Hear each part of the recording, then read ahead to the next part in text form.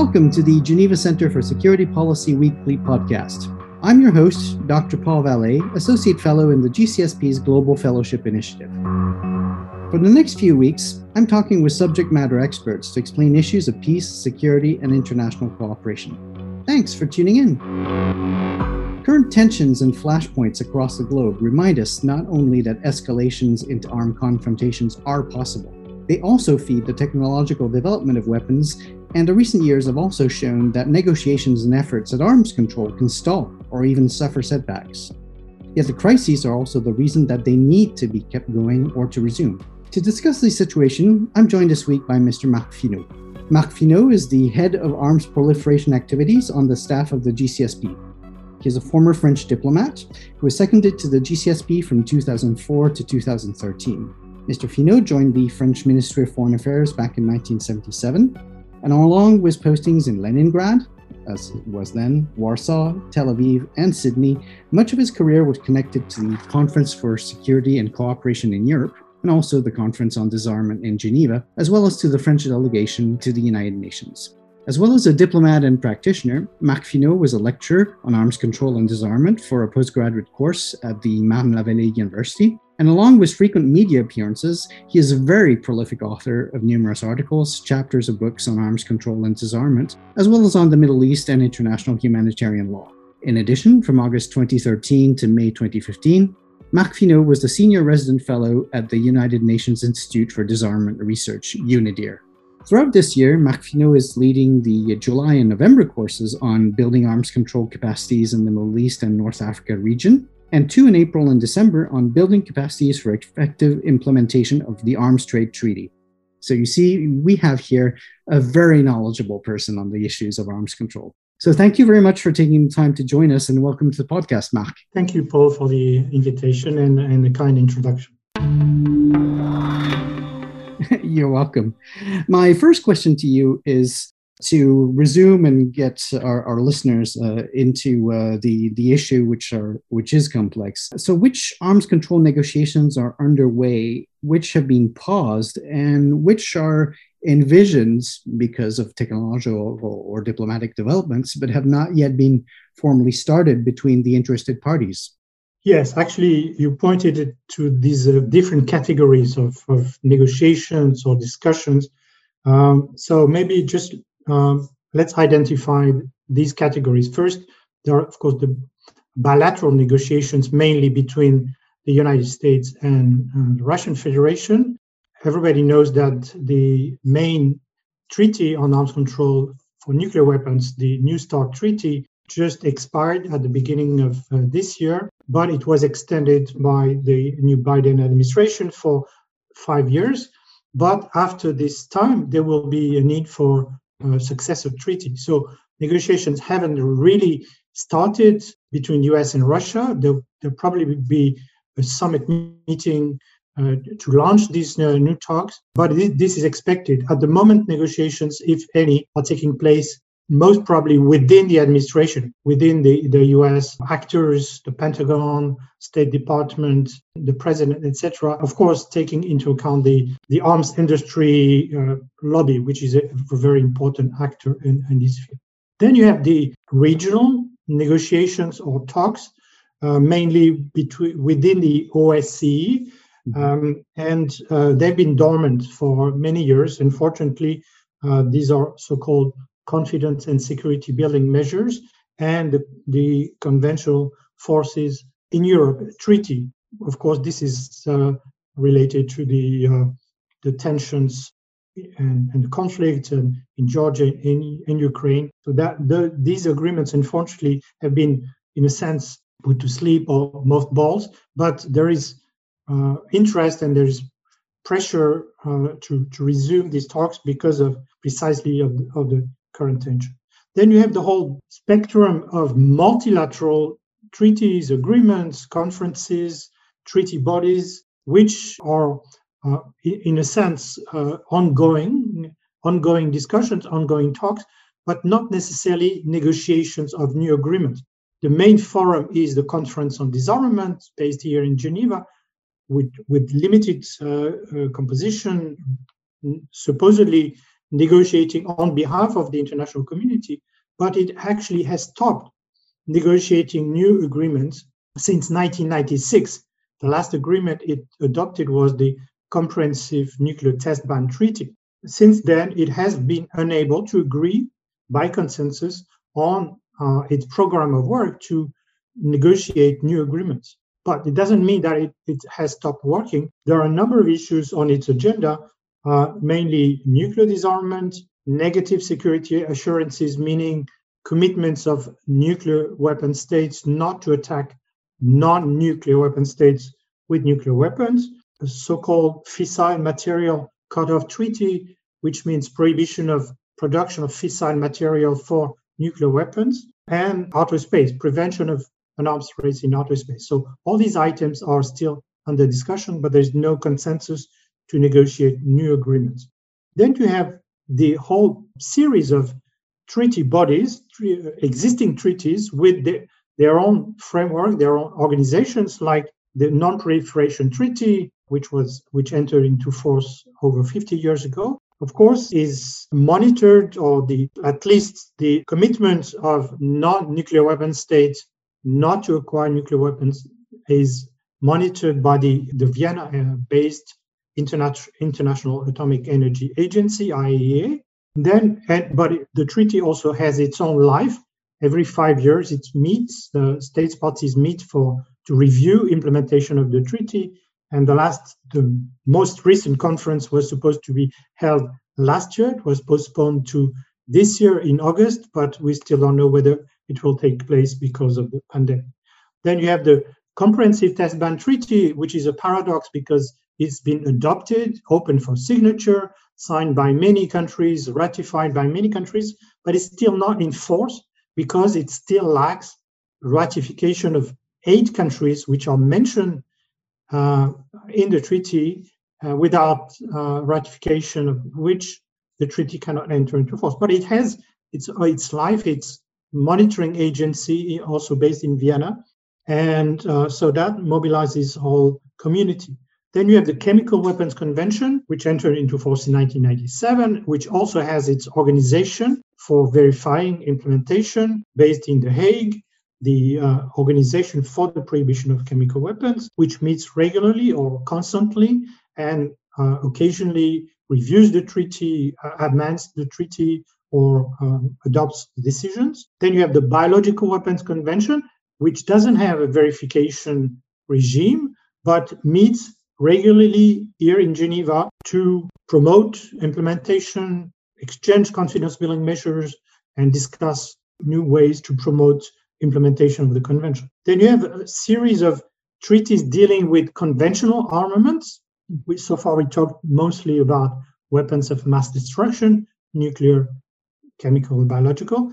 All the rest is conventional. So you have the Arms Trade Treaty, which is not a disarmament treaty, but it's supposed to regulate international trade in conventional arms. It has a secretariat also based in Geneva, and states parties meet regularly. The Anti-Personnel Landmine Treaty, the Cluster Munitions Treaty, the Convention on Certain Conventional Weapons. All these treaties have their own mechanisms, implementation support units, and experts meet regularly to assess their implementation. Then you have the newest treaty adopted in 2017, which enters into force in January this year, the Treaty on the Prohibition of Nuclear Weapons, which is in force, which has been signed and ratified by over 50 states to enter into force. And this is the youngest treaty, which is very controversial. It's been, of course, rejected, opposed by nuclear armed states and their allies. But it's starting its life. It will have its first meeting of state parties in January next year. And then you have the new issues, which you mentioned, the potential agreements on new types of weapons, like cyber weapons or autonomous weapon systems, like so-called killer robots, or the use of explosive weapons in populated areas, or hypersonic weapons, so space weapons. All these are new technologies, which of course can be used for hostile purposes. And there are already some discussions, not on all of them. And at this stage, there is no consensus, no agreement to adopt new agreements. Although I would say the one which is most likely to see basic understanding or agreement would be autonomous weapon systems. So this is really an oversight of all these agreements and treaties which are under discussion or negotiation. Well, thank you very much. This was indeed also a very clear oversight. And in part, it's also answered a bit of my second question, but perhaps you can elaborate a little bit, because as you described not only the different frameworks, but also the different categories of weapons, my second question is precisely on these categories. And well, could it be said that those categories of weapons that have been an object of negotiation for a long time actually get attended to in priority in the negotiations? Or, do the newer categories benefit from that experience to suggest that a negotiation could be open on them, but they're not yet subject to this kind of negotiation between parties? Yes, obviously the main driver, the main motivation to negotiate arms control agreements or disarmament has been to promote national security, limit the use of the most destabilizing weapons or the weapons which the most severe humanitarian consequences in conflict, where now we know that most victims are civilian. So obviously there are weapons which you may consider at first less problematic, like small arms and light weapons, because with a gun or even a machine gun, you can kill a few people in a short time, but not huge quantities of people. But the problem is proliferation of these and uncontrolled proliferation, illicit trafficking in these weapons, which have been spreading all over the globe. The estimate is now 1 billion small arms and light weapons, and ammunition for these weapons are produced every year in the numbers of billions, something like 14 billion pieces of ammunition every year. That's enough to kill the world population twice every year.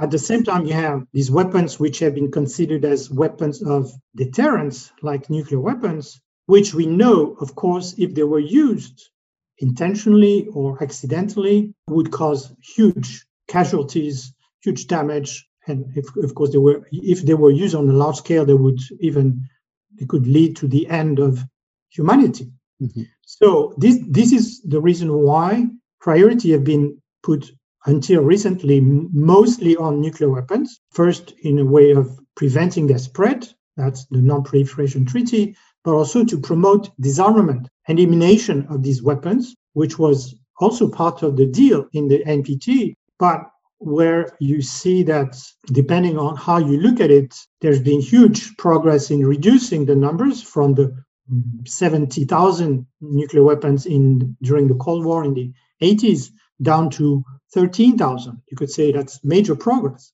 but 13,000 is already enough to exterminate humanity several times. Yeah. So there's still a lot of work to do to move towards a nuclear weapon-free world, which is sort of long-term objective that everybody agrees. So that's why there, for these reasons of both humanitarian consequences of nuclear weapons and higher risk of their use, which is the result of first, slow progress in disarmament, second, more actors, because proliferation could not be completely stopped, and also evolutions in doctrines, from nuclear deterrence, non-use of weapons, to actual scenarios of nuclear battle, nuclear use of weapons in doctrines, but also in types of weapons which have been introduced in arsenals, like low-yield nuclear weapons, tactical weapons, the cruise missiles, which are more maneuverable.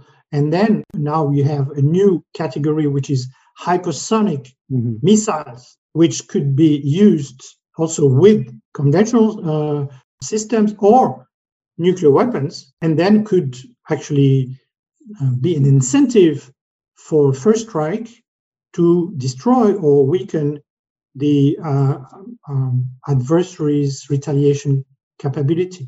So that would unsettle this delicate strategic balance or balance of terror on which nuclear deterrence relied for so many years. So that explains why there is this new treaty on the prohibition of nuclear weapons to put pressure on nuclear weapon states to move faster on nuclear disarmament. Mm-hmm. But these new categories of weapons, which are mentioned, cyber attacks, use of artificial intelligence, hypersonic missiles, all these are types of weapons which, together with existing nuclear weapon systems, contribute to lower the threshold of use and encourage first use. You have this, of course, this constant struggle between defensive systems and offensive systems.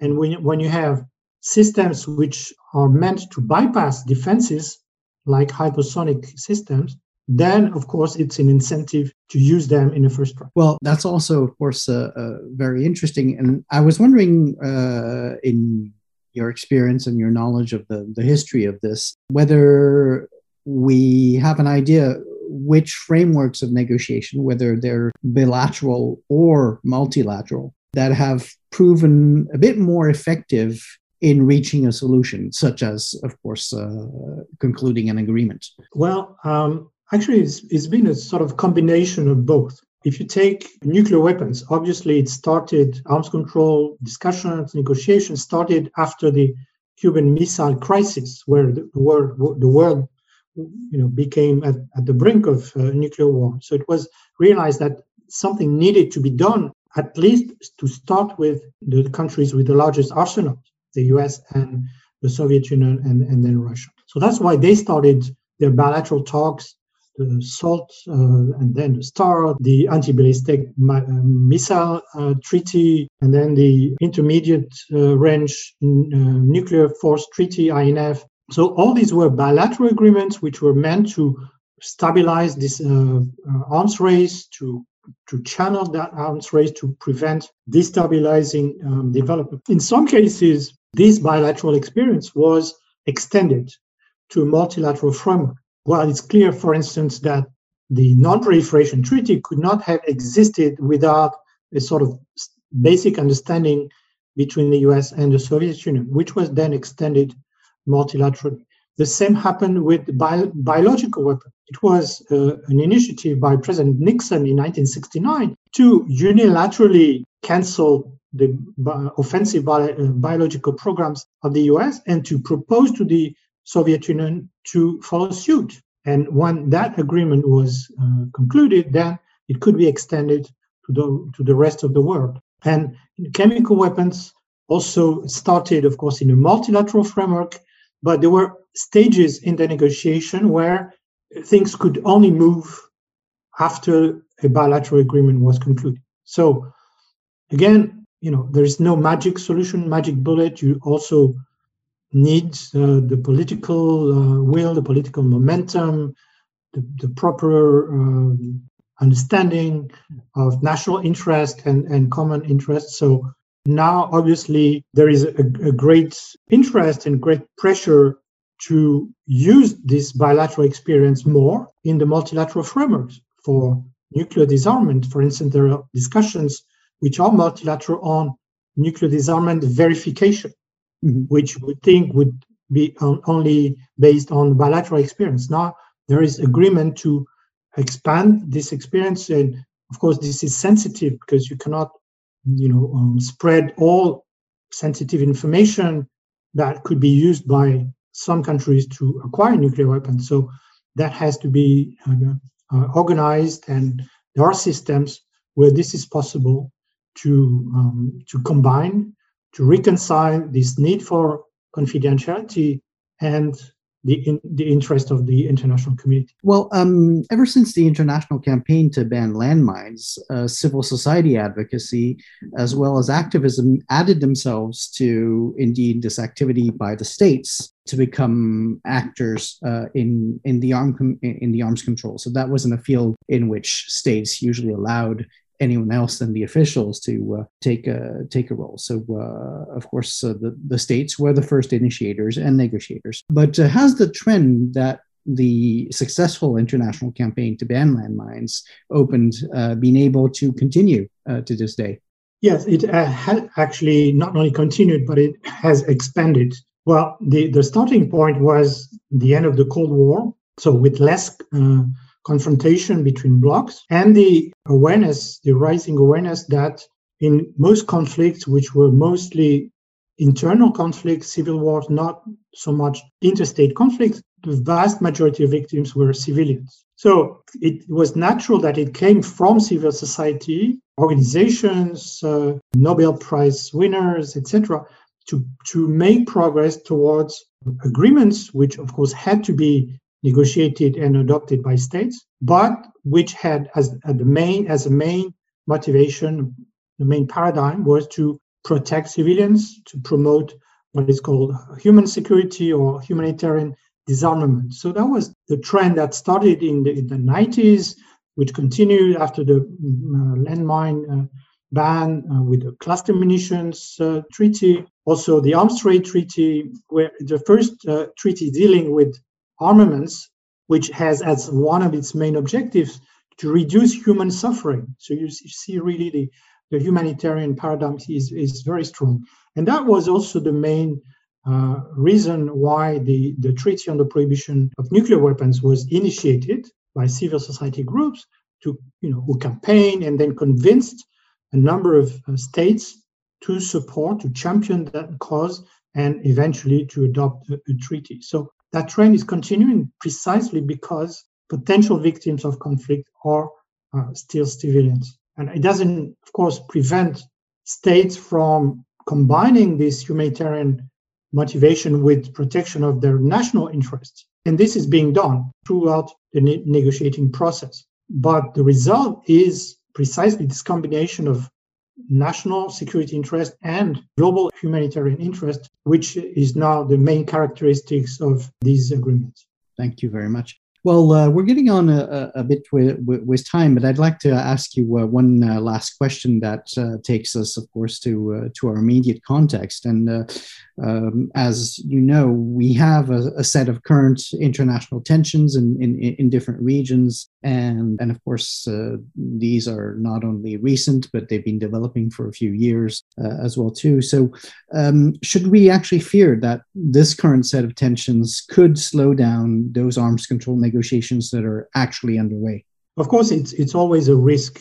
But when you look back at history, you realize that most international agreements, bilateral or multilateral, were adopted in times of high tensions during the Cold War. 1968, when the NPT was adopted, there was invasion of Czechoslovakia, Steel War, in the Vietnam War, etc. It always happened. And the main conclusion that we should keep in mind is that precisely we need these negotiations, these arms control agreements, more than ever when there are international tensions. You of course, you allude to the current violence in the Middle East. Obviously, this brings back to the top of the agenda these attempts which have been ongoing to limit or prohibit the use of explosive weapons in populated areas. This is a typical humanitarian motivated negotiation or agreement, which will have major consequences, major positive consequences, again, benefiting civilians. So, this is the same with what's been happening in the OSCE because of the tensions with Russia after the war in Georgia and the invasion of Crimea and the tensions in Ukraine. It was considered to freeze all the existing agreements, which is exactly the contrary of what should be done. Now more than ever, when there are tensions, when there are risks of escalation, getting out of control, we need all these types of confidence-building measures, transparency measures, communications between the military to avoid conflicts. It's the same between India and Pakistan, which were on the brink of nuclear war several times. It always starts with a conventional conflict, but we need to prevent any escalation leading to a potential nuclear war. obviously a central topic to international security, and we could talk about it for hours, but you've really managed to give us a very extensive analysis in the course of this half hour. So it's all we have time for today, but I want to thank you very much, Marc Finaud, for this extensive analysis, and really something that our listeners will enjoy. So thank you very much. Thank you, Paul. So to our listeners, I wish that you can join us again next week to learn more about issues on peace, security, and international cooperation. So please don't forget that you can still subscribe to us on Anchor FM, on Apple iTunes. You can follow us on Spotify and on SoundCloud. I'm Dr. Paul Vallet with the Geneva Centre for Security Policy, and until next week, bye for now.